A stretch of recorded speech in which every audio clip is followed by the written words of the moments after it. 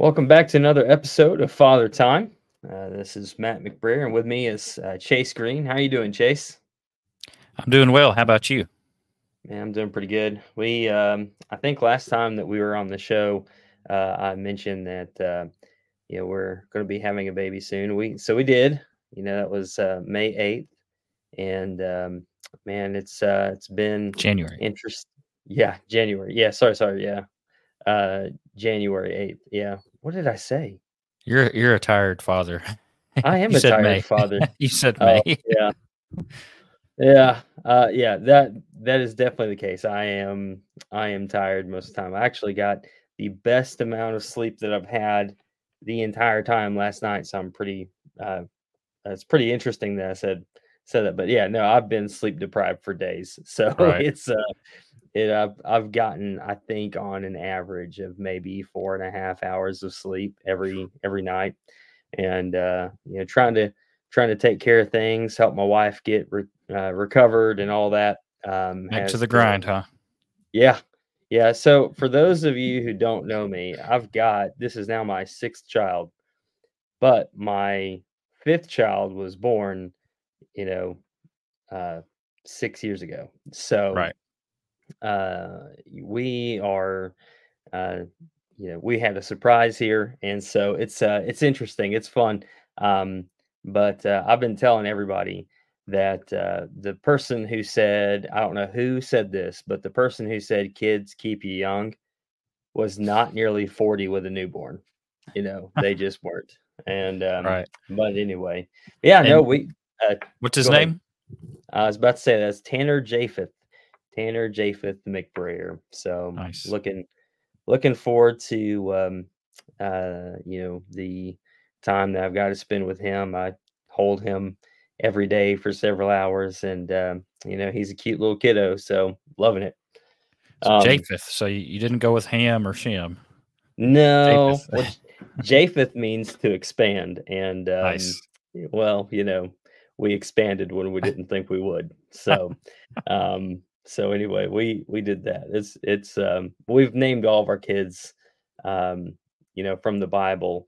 The boys coincidentally all have T names. So while there's not someone named Tanner, we have different people that are Tanners in the Bible. Simon was a Um, Tanner. yeah, Michael Clark just calls him Simon. He said, "I refuse to call him Tanner. He is Simon." So, That's funny. but yeah. Well, hey, look, we are excited about this episode today of Father Time. We have been dealing with. We're starting this series here this season on leading by learning. We've really just been talking about Bible study. We're trying to help dads in their Bible study because not all of us have had formal training. For those of us who have had formal training, some of this can still be daunting when you're trying to do Bible time with your kids. But the biggest thing that I was thinking about when we started doing this season is the fact that as a dad, you have to just kind of know what you're about to do. You can't just willy nilly open up the Bible and start reading. I mean, you could, but it would not be as good. So you really need to know what's going on.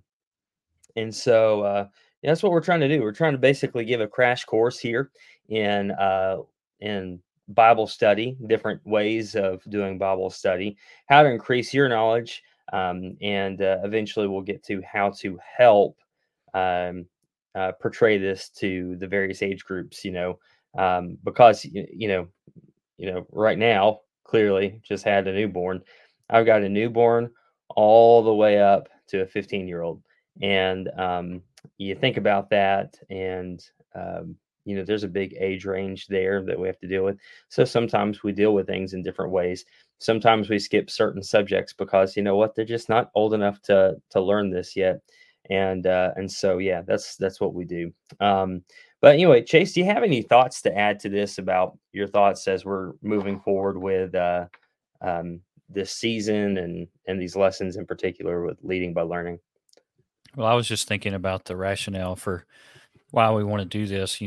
you and I had the opportunity to spend 2 years straight in preaching school studying the Bible. But realistically, not every Christian is going to have that opportunity. Not every father is going to have that opportunity. So we need to be able to still have a good overview of how to study the Bible and how to grasp it, how to understand it, whether we're talking the big picture of the entire Bible or the big picture of various books of the Bible, and then on down, working our way down to the minute details that are also important. So I think it's important for us to cover this from a practical perspective. And we're going to be looking at, different methods, if you will, for how to study the Bible. And I think Matt's got a tried and true way that he studies the Bible, and I'm looking forward to hearing about that. So, All right, well, let's get started on this. Now, the first thing I want to mention is we're looking at ways to study the Bible, first of all. And we're just going to kind of cover some major, and these are really types of sermons, really, is what you're looking at. But this is kind of a basis for studying the Bible when you're trying to put together a lesson. And so that's how we're doing this today. But the first one is this. Um, I've kind of got this. This is not the same exact thing, but I want to talk about these two things together, and that is using a concordance as well as doing a word study. Someone might think, "Oh, that's the same thing, isn't it?" And it's not, because a word study, you're going to look at a word and you're going to see how many times that's in the Bible, how it's used each of those times, and I'll just for those of us who have had some training in the original languages. I'm proficient in Greek, but I know enough to get myself in trouble in Hebrew, and so I don't know that very well at all, to be honest. But I do have Logos, which I love using Logos. There are other Bible software programs out there, but I like the power that Logos has in this regard to doing a word study, because it will show you how many times an English word is used, but then it tells you how many Greek words are are used in translating that way. So, for instance, if you were to look up something like forgiveness, I'm just making up stats here at the moment, but if you're to look up the word forgiveness in English, well, it's going to tell you, well, look, there's some four words here in the New Testament that are used and translated as forgiveness, and they mean these things. And so you can kind of go back to each verse and look at them and go, yeah, okay. So, each one of these, you see how it's used, you see how it's been translated, and it's just really helpful to be able to see how everything has been translated from Greek into English, and you really don't have to have any real formal training when you're using Logos in this regard, because it will have what it looks like in the Greek, but it also have it transliterated. Transliteration is just basically a translation from letter to letter from one language to another, and so it'll take the Greek and it'll just letter for letter turn it into English, and then you can be able to sound it out fairly easily. Maybe not get it exactly right, but you can kind of get the gist. But anyway, it will go through and help you out with that. But you can do this also with a concordance. It's just a little harder because it's the back of a concordance. You have a lexicon, and you can do some of that with this. But for those of us that don't have something like a tool like Logos, um, then and Logos is just a Bible software. But Logos, if you don't have it, you can easily pick up a concordance and pretty much do something. It's just as good, in this regard for what you're trying to do. But that is just open up a concordance and look up a word. I think a lot of us did this, early on. I remember that after I became a Christian and I started studying the Bible, the first thing I bought was a concordance. I got that and I started just looking up words. I remember I was like, well, I was just baptized. So I looked up baptism and I was trying to find every time it was used. And so then what it does is you can, see every verse in the Bible that has that word in it.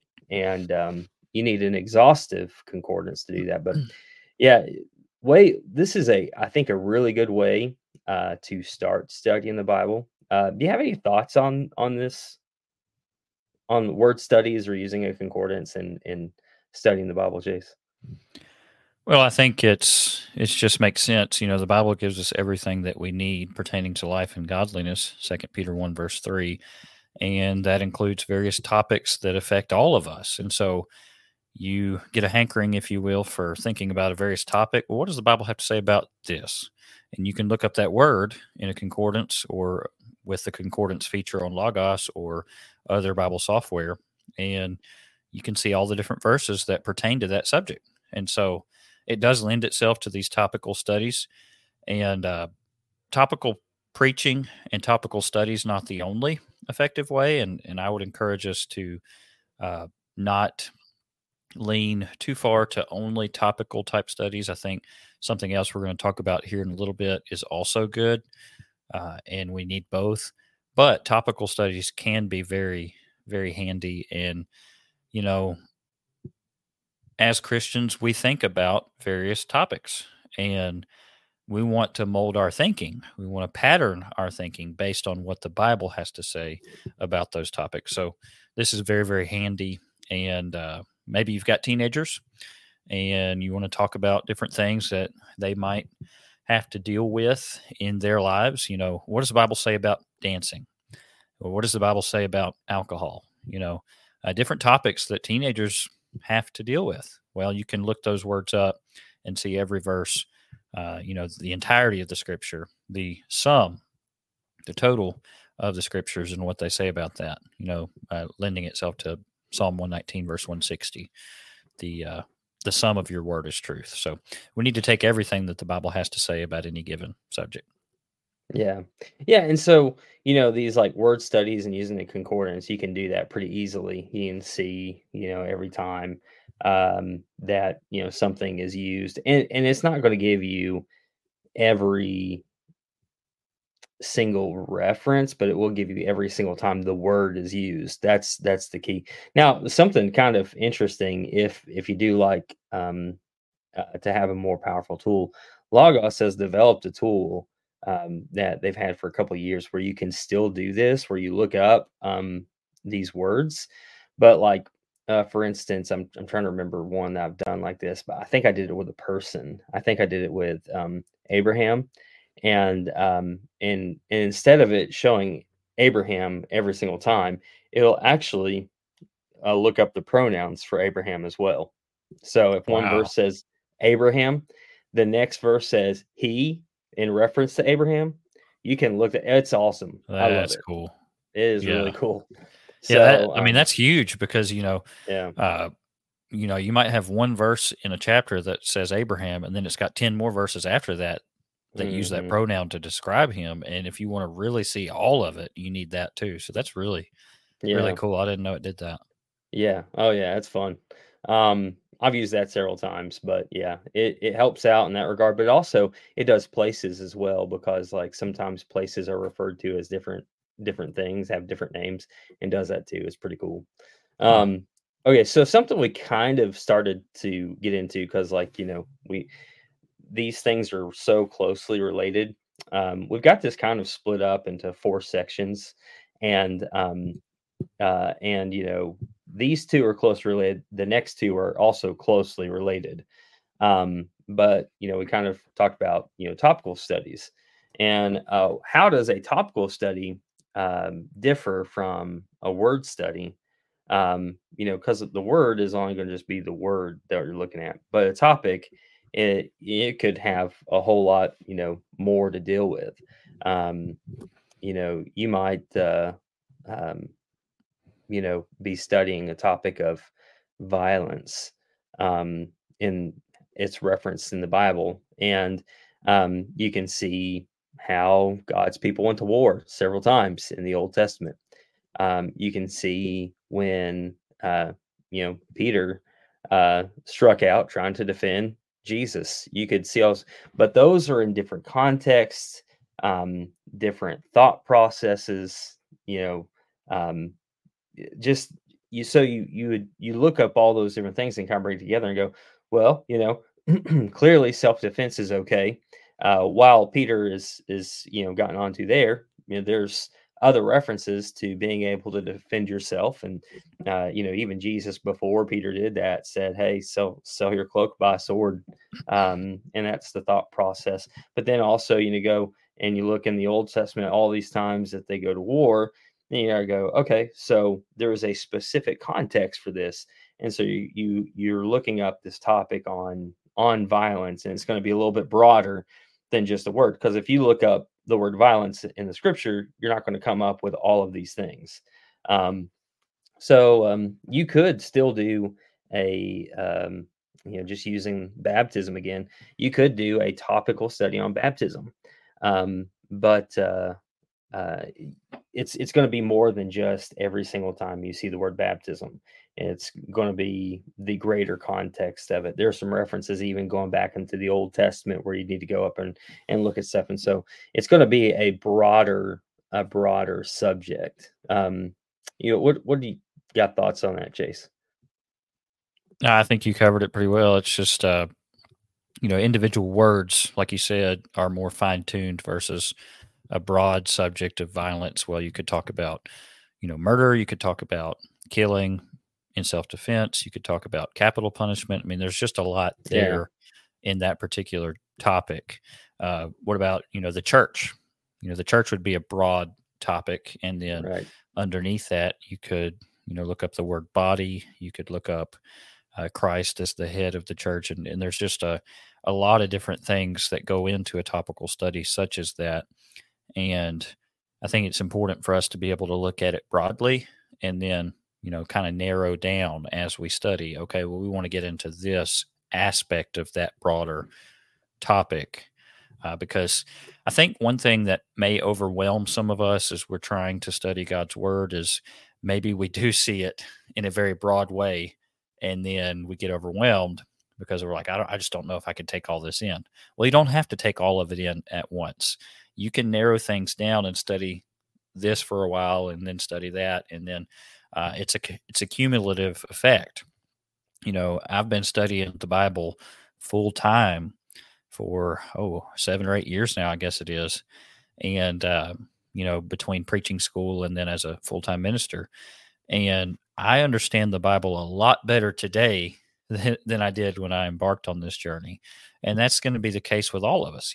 We have to have a starting point, and we don't need to be intimidated by the fact that, maybe we don't know as much as we would like. No, just pick something and study it.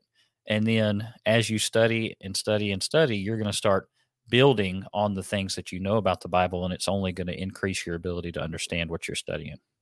Right. Yeah. I've talked about this, I think, on this show, but just to kind of remind people, I do a lot of reading, and um, I've gotten into conversations with people about reading, and some people are like, you need to read really fast, and some people are like, you need to read really slow to kind of comprehend stuff. Yeah, I don't take that approach. I just go, hey, you just read it and it'll be fine. You don't have to sit there and take notes over every single thing.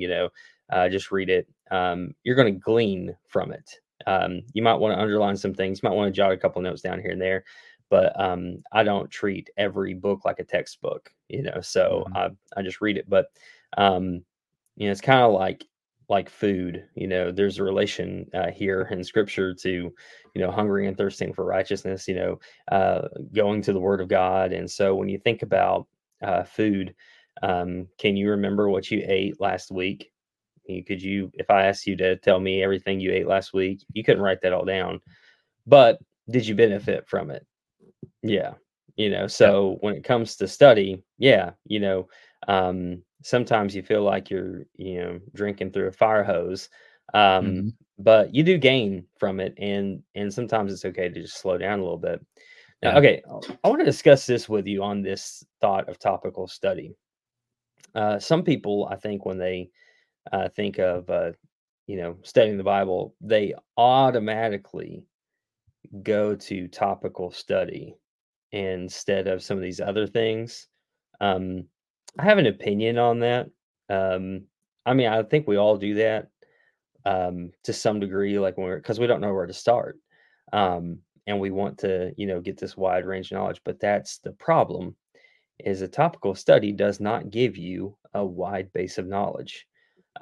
Really, in order for you to do a good topical study, um, well, I guess backing up, I heard I don't respect this preacher at all, but this preacher was like, well, topical studies are so shallow, and basically you don't have to know a lot in order to do it. And I was like, I think that's the complete opposite. I think you need to know a lot in order to do a topical study. I don't think that guy's ever done a good topical study if he said that, because you have to know, pretty much the, basis of that topic over the entirety of scripture to really do it right. Yeah. And so it can be dangerous because you don't know everything. Do you have thoughts on that? Well, it kind of goes back to what we were saying earlier, in that you've got the big picture of the Bible, and then you start working your way down to more minute details. And topical studies get into the minute details of individual words, individual topics, Yeah. and that's fine. We need to do that, but let's say that our big picture understanding of God's word is skewed. If our big picture understanding of God's word is off, then there's a danger that we will go into eisegeting Yeah. things that are our preconceived ideas into the text. Hmm. And if we are looking at individual verses by themselves, and if we're taking them out of context, and we are basically making a pretext out of those verses, or a proof text. And don't get me wrong, the apostles quoted scriptures here and there sometimes. Jesus quoted a scripture here Hmm. and there sometimes. It can be done right. Yeah. But the danger is that sometimes we may quote one verse here and one verse over there, and we do lift it out of its context, and we actually pervert the meaning of it because we don't have that big picture understanding of the totality of the teachings of God's word that we should have. So, topical studies can be great. We just have to be extremely careful with them. And sometimes it might be a good idea for a beginner to just read. Just read, Yeah. read, read. Understand and grasp the big picture of the Bible. What is the problem with sin? What is going to reconcile the sin problem? Jesus. You can find Jesus in the idea of Jesus in all the books, Yeah. the entirety of the Bible. Uh, what is the nature of God? Things like that. And then big picture for the plan of salvation, big picture for the church. All these big topics that you've got to understand so that you then can go into some of those other minute topics with a clear big picture understanding so that you don't mess those other topics up, I guess. Yeah, so I'm going to try to remember to bring this up at the end when I start discussing this other method of studying the Bible. Um, Maybe you can help me remember. I don't know if I'll be able to remember. I said May 8th at the beginning, not January 8th. So, but yeah, no, I mean, all of that, what you said is absolutely true. Um, we've got to know the totality of the Bible, and studying a topic can kind of give you some tunnel vision. And if you already have some preconceived notions, like you said, um, then you're going to be proofing that as you go. And so, yeah. All right. So, um, you know, we got two more to talk about, and then we're going to talk about this other way of studying that I do all the time. But this other one, Chase, I'm going to let you just start us off on these next two. Exegetical study. Can you explain that to us and just kind of give us your 2 cents? Sure. So exegesis would be the process of discovering, and this is a definition I found, so this isn't from me, but the process of discovering the original and intended meaning of a passage of Scripture. I think it's very important for us to understand that the original intended meaning is discoverable. That is, we can find out what the original intended meaning of Scripture was. And it is essential that we are able to do that because the original writers of God's Word and ultimately inspired by the Holy Spirit knew what they meant. They meant what they said, and they said what they meant. And so it's absolutely critical that we get the right interpretation of what they meant when they wrote. So 2 Peter 1, verses 20 and 21 says, knowing this first, that no prophecy of the Scripture is of any private interpretation. For the prophecy came not in old time by the will of man, but holy men of God spake as they were moved by the Holy Ghost. In other words, the Holy Ghost had a very specific intended meaning when he inspired these men to write these things. It is not up to man to say, I think it means this. And somebody over here says, well, I think it means that. And we say, okay, we're both right. Now, now in matters of opinion, it would be one thing. There are some things that are matters of opinion, and we can have some differences of opinion. But in doctrinal matters, that approach doesn't work because the Bible is very clear, very black and white on doctrinal matters, and we have to get it right. We have to discover the original intended meaning that God meant. And so we need to be able then to interpret Scripture properly as we exegete the text, as we discover the meaning of the text. This is also known as hermeneutics, and maybe you've heard that term before, maybe you haven't, but hermeneutics basically just means the science of proper interpretation. So properly interpreting the Scriptures. There are several rules that we need to follow when we properly interpret the Bible. There are several. I'm just thinking of a few here, but the Bible, number one, never contradicts itself. So you have to remember that. If you think you've got a contradiction as you're reading, then you need to figure out where you have misinterpreted because there's something wrong with your interpretation. So the Bible never contradicts itself. The Bible is its own best commentary. There are Bible passages that further explain other Bible passages that you may come across. One example of that would be Acts chapter 2, when Peter quotes from Joel. He says, this is what Joel was saying, paraphrasing him. And so, well, if you want to know more about that, where do you go? You go to Joel. Right, you go to Joel, and it ends up being chapter 2, verses 28 and following. And so you can read that passage in Joel. You can make the connection to Acts chapter 2. Some preacher comes along and says, maybe he's studying Joel chapter 2, and he says, see, these things got to happen. No, those things already happened because Peter quoted and said they happened in Acts chapter 2. Right. You need to use plain Bible passages that are easier to understand. Use those Bible passages to help you understand the more complicated, more difficult passages. Make sure that you properly understand the Bible's use of figurative language. There are lots of figures of speech that are used in the Bible, and we need to understand that to properly interpret the Bible.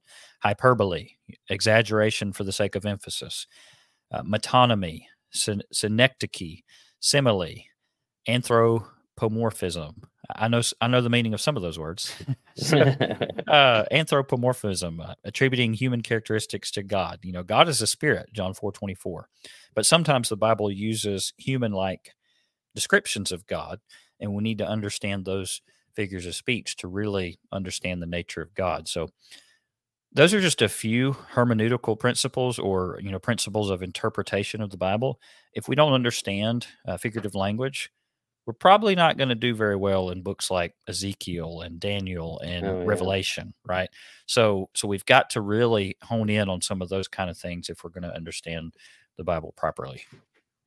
Yeah. So I'd add to that just a little bit. I'm the very first one that you brought up was one that I want to make sure. I've kind of been going off of Levy Hedges' Elements of Logic, and he has several things here, but a couple of things I think help tremendously in understanding the Bible is knowing the author. If you know the author, that helps you to understand, what's going on now. Can I say There, something to that real quick? yeah, go ahead.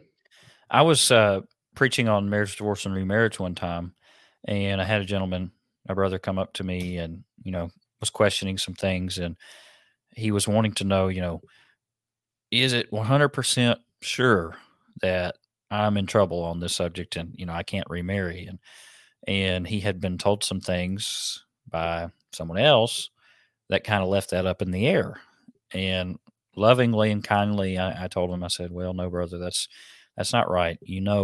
That this is the case. And unfortunately, there's teaching from 1 Corinthians chapter 7 that has been twisted and manipulated by some to make out that some can remarry when they really can't. And what I simply told this brother as he was kind of questioning all that, I said, hey, is Paul going to contradict himself? And he said, well, no, of course not. And I said, exactly. So you go over here to Romans chapter 7, verses 2 and 3. He's really clear on that. And he says, look, death is what separates the marriage. And if that's not what's separating the marriage, then she shall be called a what? An adulteress. And, Paul's not going to contradict himself. And of course, Paul's not going to contradict Jesus Christ and his teachings in Matthew chapter 19. The only exception clause being fornication, Matthew 19, verse 9. So I say all that to say this. You're talking about knowing your author. Let's say you're reading the writings of Paul. Okay, what all, think in your mind, things that you have studied from God's word. What all has Paul said about this? Paul's not going to contradict himself. So don't let somebody take something in 1 Corinthians 7 and twist it and get you to thinking that Paul approved of something that would contradict himself and contradict the teaching of Jesus Christ. Yeah. Yeah, exactly. You're right about that. So you got to know the author. We made an excellent point there. You also need to know the background, what's going on. I think there would be some things that you'd be hard pressed to understand in Romans if you didn't know the Edict of Claudius. You kind of have to know some background. I think you'd be hard pressed to understand First John if you don't know what agnosticism is. There's some things that you have to kind of understand now. Gladly, I'd help out with anybody who want help on this, but lots of good men have come before and have done a lot of study and have figured a lot of this stuff out, and we don't have to reinvent the wheel here. So we have a lot of people that have gone before. But yeah, no, you've got to know basically time and place. You've got to know the greater context of what's going on. Because if you, and like, just for instance, I think you'd be hard pressed to understand Hebrews at all if you don't have at least a decent understanding of the Old Testament. Leviticus in particular. Oh man, yeah. Yeah, you've got to know that. And then if you don't, you're going to go into Hebrews and go, I don't understand this. I don't get it, And Hebrews can provide further commentary on Galatians, right. Romans. Right. So yeah, that I think, everything that you said is great. And I just add those couple of things. There's the rules that I have, there's like 15 of them, and some of them they get very, very specific. Basically, another one that maybe I'd add in here is the fact that you need to have a good understanding of the language that's written in. Now, for us, for most of us, that's English. Okay, you need to have a good grasp on English. I know that people oftentimes go, "Oh, well, you need to study the original text." That's not what's being stated here. Now, that does certainly help if you know the original text, and you can go back and you can look at that too. Um, but having an understanding of the language that's written in is going to be important because, I mean, listen, if you don't know English, if you can't really read well, how are you going to be able to understand the Bible? Someone else is going to have And to tell grammar. you. So, yeah, you've just got to know some simple things. It's not like it's overly complicated, but you just need to know English well enough to be able to be proficient at reading it and understanding it. I'll give an example there real quick. What is a coordinating conjunction, right? And would be an example of a coordinating conjunction. It joins two equally important things. So Mark 16:16, he who believes and is baptized. Right. That coordinating conjunction, you might as well call it a plus sign. And, Right. it's he who believes plus baptism equals saved. Grammatically, that's what it's saying. And so when we understand grammar, it'll help us with very, very important things such as salvation, etc. Yeah. Okay, so the last one that we're going to look at for right now is textual. Now, what's the difference here? Um, you know, between the two, and what, or just in your own words, describe what textual studies are. So I think I know what you mean by this. We would use exegesis in a textual study, but a textual study itself is just walking through the text of a book of the Bible verse by verse. Right. And I think it's important for us to, you talked about this earlier. Do you go slow? Do you just read? At your own pace or whatnot? I kind of do both. In my individual study, especially for sermons and Bible classes, I go very, very slow, and I look Yeah. at every word and I try to Mhm. detail every word. But like in family Bible time, I go faster and I pick just, Yeah. a thing here and a thing there and emphasize those. And so I think it depends on what's your audience, what's your purpose of study. If it's a sermon, you might want to be more detailed. If it's family Bible time, you might want to be a little more broad. Yeah. But a textual study is just, just reading through God's word and stopping and taking note of some things, some lessons that you can learn from those things. So don't need to rush. I think it's important for us to read with the mindset of, hey, we want to understand this. We Yeah. want to truly study it and understand it. Sometimes I think we set goals at the beginning of a year or whatnot of, we've got to read X amount of verses and we've got to get it done. Well, sometimes in order to get it done, we just rush through it and we don't really glean as Hmm. much from it. So it could be the case that it would be better for us to just slow down and read perhaps a few less verses, but do a better job of reading them and studying them so that we can actually glean some things that we need to learn. So and that's a case by case basis, depending on what pace you and your family is going to need to go and how much knowledge you already have. But the Bible is a gold mine of information. And so every time you read it, you should be learning something because there's just so much that is there. Yeah. So, I mean, yeah, I think that's exactly right. When it comes down to the difference here, you are going to use exegesis in order to teach through a text. And I'll have to tell you that I used to do only exegetical sermons, but now I do more textual sermons than anything, because what I'm trying to do is I'm trying to get everybody to understand the majority of the text here. I want them to know what the verses mean. I want them to know what's going on. I will use exegesis in order to get there.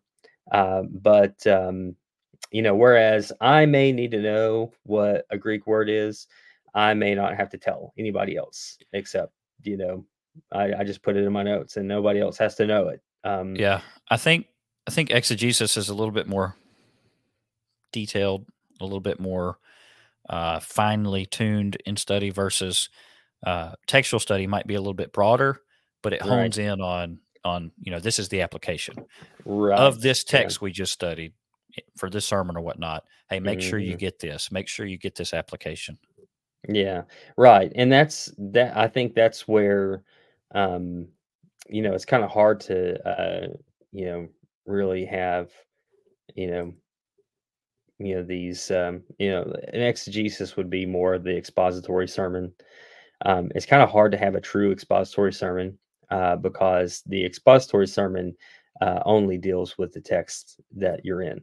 Um, we're going to make some applications off that. You're going to study in the language a little bit, but you're just talking about that text, and sometimes you're making some application, but you're just studying about that text. When you look at a textual study, um, there's more to discuss.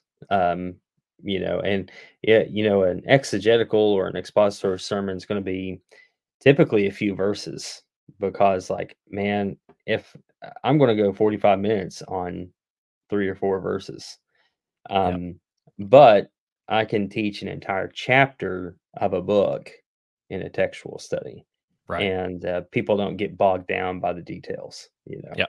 and so, And there's a good you know, mix of all of this, whether we're talking right, topical, textual, or expository. Hopefully, right. we're kind of using a little bit of each in our sermons. Yeah, and knowing your audience, I mean, when you're talking about kids, you're probably not gonna do a whole lot of, expository stuff for your kids unless they're older, Right. you're going to stick more to text, you're gonna stick more to topics, you Yeah. might study some words here and there, For um, us, I mean, we're yeah, studying through Genesis some right now, and we're doing a few other things too, like we're going through a book. Um, but in our Genesis study, I read a chapter and I make a couple of points like, hey, remember this about Noah, and remember that as well. Why did he do this?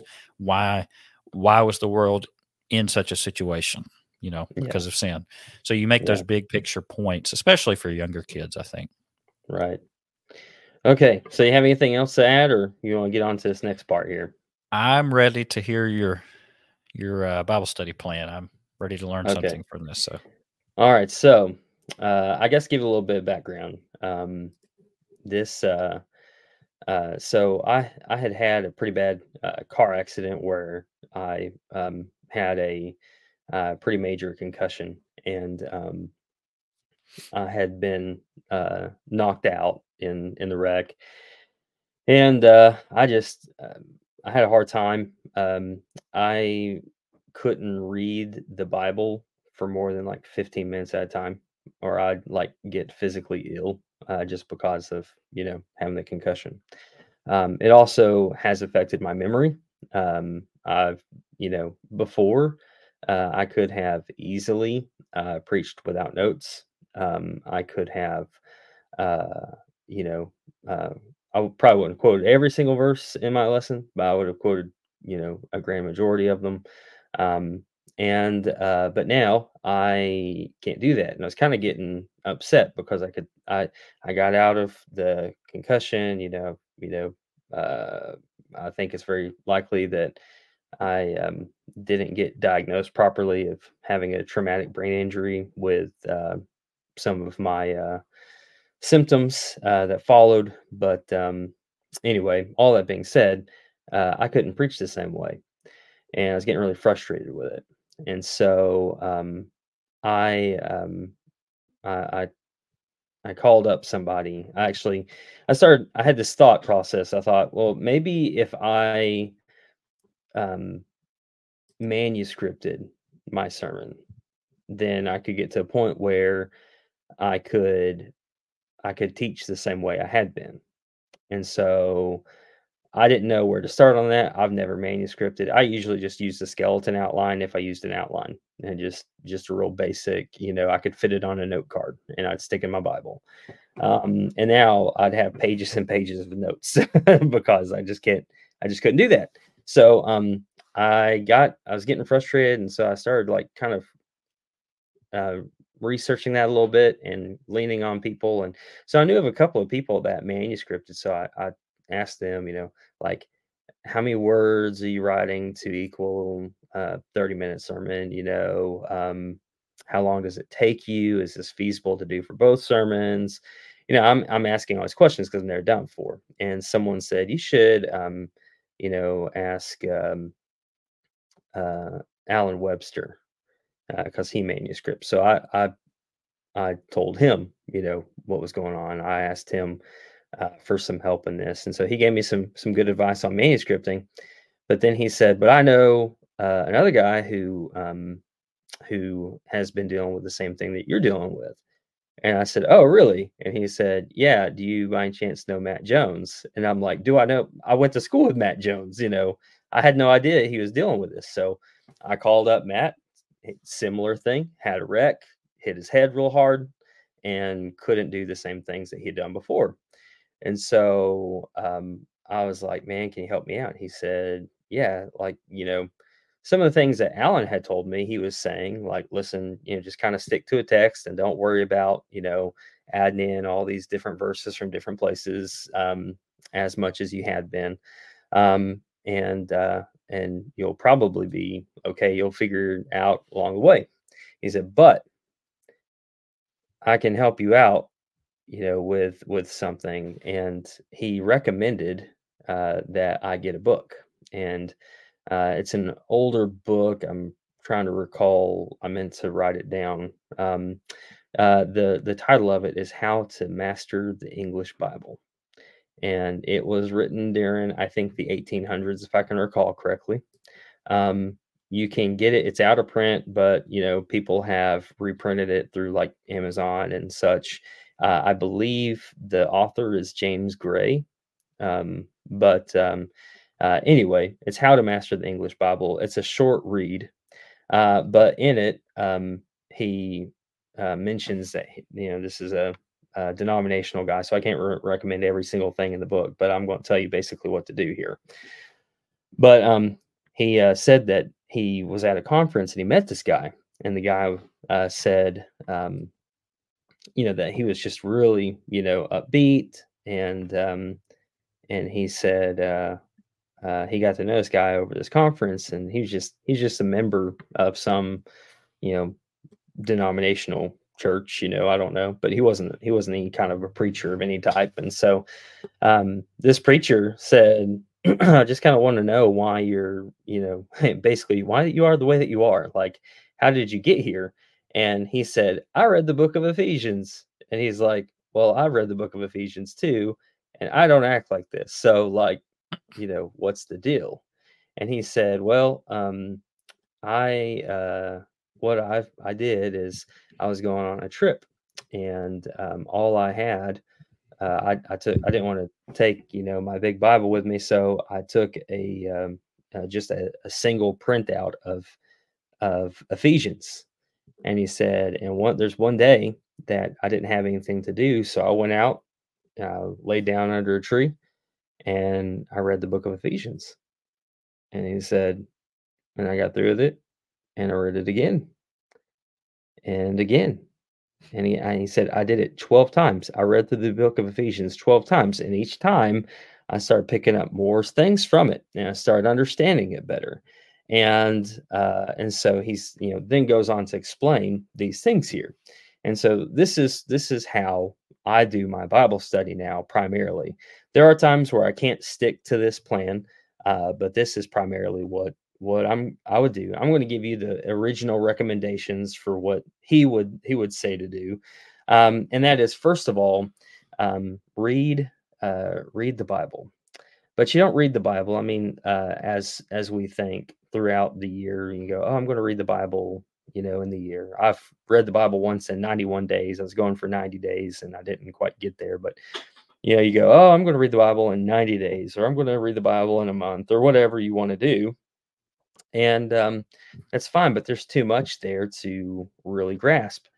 He said, so what you do is you get one book of the Bible and you read one book, and you read it over and over again until you start being able to, pick up on some things. You start outlining some things. You start kind of formulating this in your mind. Now, this is all before study, but you read it several times, but you only read that book. Now, um, the main advice here was start from the beginning. So just start in Genesis and do this with every book of the Bible all the way through Revelation. Unfortunately, I was not able to do that because I'm a preacher. If I wasn't a preacher, that's exactly what I would do. I would start over at Genesis and I would do that. I'm hoping that eventually I can kind of work my way to start doing this a little bit more. But anyway, you try to read that book in one sitting.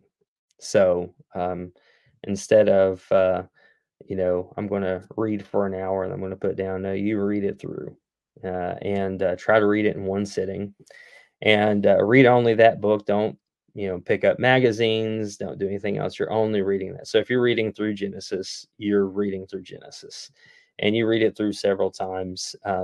It might take more. The longer the book is, you may have to read it more times. But I think a good place to start is 10 to 12 times. Read through it, and you're gonna start picking up on stuff. So this is what's going to happen. You're going to begin to start seeing some things. You're going to start seeing a major outline forming in every book that you read. You're going to find some keys that you hadn't noticed before. Matter of fact, I was over the summer, I was asked to speak on Daniel. And in my preparation for Daniel, I read Daniel 12 times, and that was all I did. Um, I just read it 12 times. I underlined a few things because I hadn't seen it before. There were some keys in there. I thought, oh, this is pretty interesting. There's a new king. Underline that. Oh, there's a new king. Underline that. Oh, there's a new king. There's these changes in regimes that happen, and so I underlined those things because I thought it was interesting. I underlined a few things based on their view of Daniel and his God, because I thought that was interesting. But I didn't do anything other than that. I didn't sit down and outline it. I actually did not um, do anything but read it. And I feel like that was actually one of my better lessons that I've preached, because all I did was just read it over and over and over again. And people even came up to me afterwards and asked me some questions, and I was able to answer those questions because guess what? I'd read it over and over and over again. Um, and so you're going to pick up on these subtle nuances. You're going to start to get a better grasp of what's going on. And your questions will lead to further study. You will want to study other things in it, and so the study will take place, and you're going to want to look at the related verses and the scriptural context and the historical context. But you're going to find things that you have that are going to challenge you, things that you've heard so many times, and then you're going to find out, well, some of the people that taught me this didn't quite get this. I'll give you an example.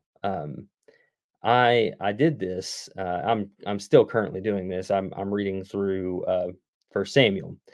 I had already started a study on this prior to having the wreck, and so I was preaching through it, and then I moved, and I decided I still wanted to preach on it, so I started over where I'm at now. And well, one thing that I've always heard about Saul from First Samuel is that Saul starts off humble. That is not true at all. Um, People oftentimes go to 1 Samuel 15, and I believe it's verse 17, where Samuel says that you thought yourself little in your own eyes. And so people go, see, he thought he was humble. And then they go back and they look at, well, whenever he was going to be announced as king, where was he? He was hiding among the baggage, see, and they say, see, that was showing a humble man. That's not showing a humble man. That's showing a scared man. He's not humble. He's scared. And then that bleeds on throughout the rest of this. I mean, I could go on and on and on about several times where Saul is just afraid of something. Now, a couple of verses in front of verse 17 in 1 Samuel 15, it discusses that he blames the people for sparing the king Agag, who he was supposed to utterly destroy. He was supposed to utterly destroy the herds and the flocks, and he spared the choicest of those things. and he blames it on the people. And so Samuel's response here is, you thought yourself little in your own eyes. Basically, hey, buddy, aren't you a king? Aren't you supposed to be in charge of everybody? And when you look at the context of that, you see it clearly.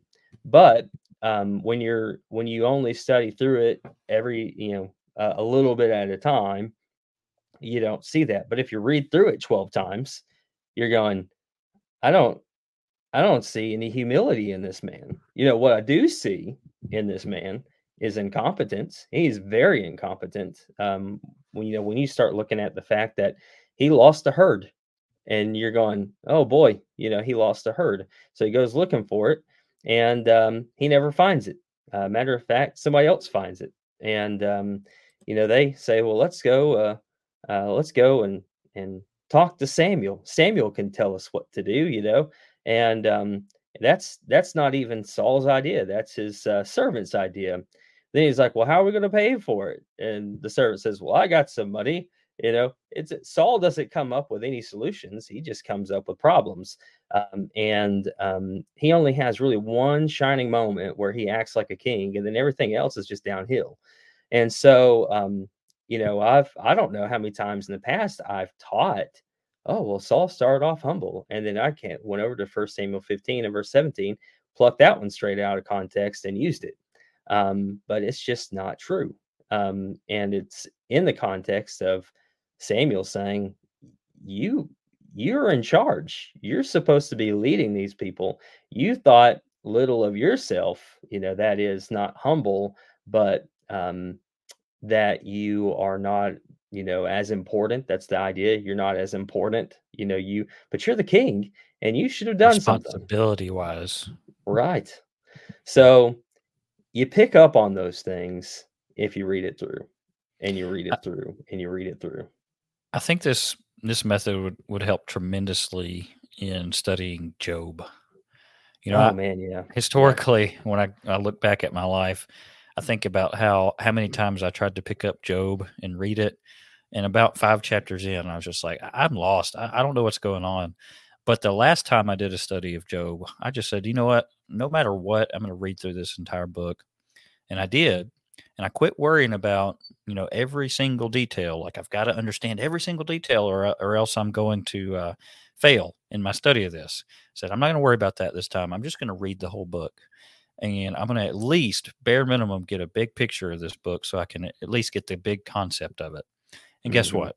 I understood it so much better when I studied it that way. And, the next time I study through it in depth, I'll understand it even better. And I think we need to be careful not to get down on ourselves if we're struggling in some of our study. Hey, just read it. And like you said, reread it and reread it. And you're going to start piecing things together the more you do that. Yeah, and I'll just keep a sheet of paper out sometimes, or a Word document up or something, where I can just, like, as I'm going, like, I'll jot something down. I'm not there to take a bunch of notes, but if I go, man, I wonder what this is, I type that out and go, or write that down and go, I'm gonna stick a pin in this. I'm gonna come back to it later. But I don't really come back to any of that stuff until I've read it through like 12 times, and sometimes I'm going to guess that something like Job, you're going to have to read through even more than that, maybe even upwards to 20 times to really get the whole thing. I mean, I don't know. I've not done that one yet. But yeah, those bigger books, you're going to have to read them and read them. It's kind of funny because when I was thinking back about this, there was a test that we took when I was at Memphis, and it was over First Thessalonians, and I can't remember. What we did is we tried to just memorize First Thessalonians because we're like, you know what? If you just kind of know everything about it, then you ought to be able to take a test. Now, I didn't quite do that. I think I got through the first 2 chapters and I had them memorized before the test came up. And then when the test came, guess what I knew? Every single question's answer for the first 2 chapters. I knew them all. I didn't have a problem with anything. And I thought, you know what? If looking back, I go, if I just read that thing, because there's actually another guy in school, and his thought process was, I'm not going to try to memorize it, because he was kind of in our friend group. He said, I'm not going to try to memorize it. What I'm going to try to do is I'm just going to try to read it 100 times. And he got a perfect score on the test, because I don't know how many times he read it, but he said, I think he said I read it like 50 times. Yeah. And but he was like, I'm going to try to read it 100 times. And he only read 50 times, but he got, a perfect score on the test He because he did that. grasped it, Yeah. understood it. Yep. So, yeah, I used to make fun of um this thought of, oh, let's read the Bible through in a year. And I'm like, okay, like but I don't make fun of that anymore. Read your Bible, just read it. Like I was always like, okay, read your Bible, but you need to study it, because studying it is way more important than just reading it. But man, you're going to study it if you read it. And if Yeah. you read it a bunch of times, you're going to understand more than if you just started going verse by verse trying to study it. So yeah, this is um, not the only thing that I do, but this is the most beneficial thing that I do. And I've thought about this too. If you can teach your kids to do this, then man, your kids are going to be so much better understanding of the scriptures when they get to be your age. Start them off early on this method. I wholeheartedly believe in it. Very nice. That Yeah, sounds great. I'm looking forward to giving that a try myself. yeah. Well, do you have anything else to add to this? We kind of went longer than I thought we would, but you have any other thoughts here, Chase? I think I don't know. I think we've pretty much covered it. I think it's just important for us again to remind dads who are listening to this, just get in God's word. Yeah, Do it with your family. Lead by example. Study, and don't neglect it.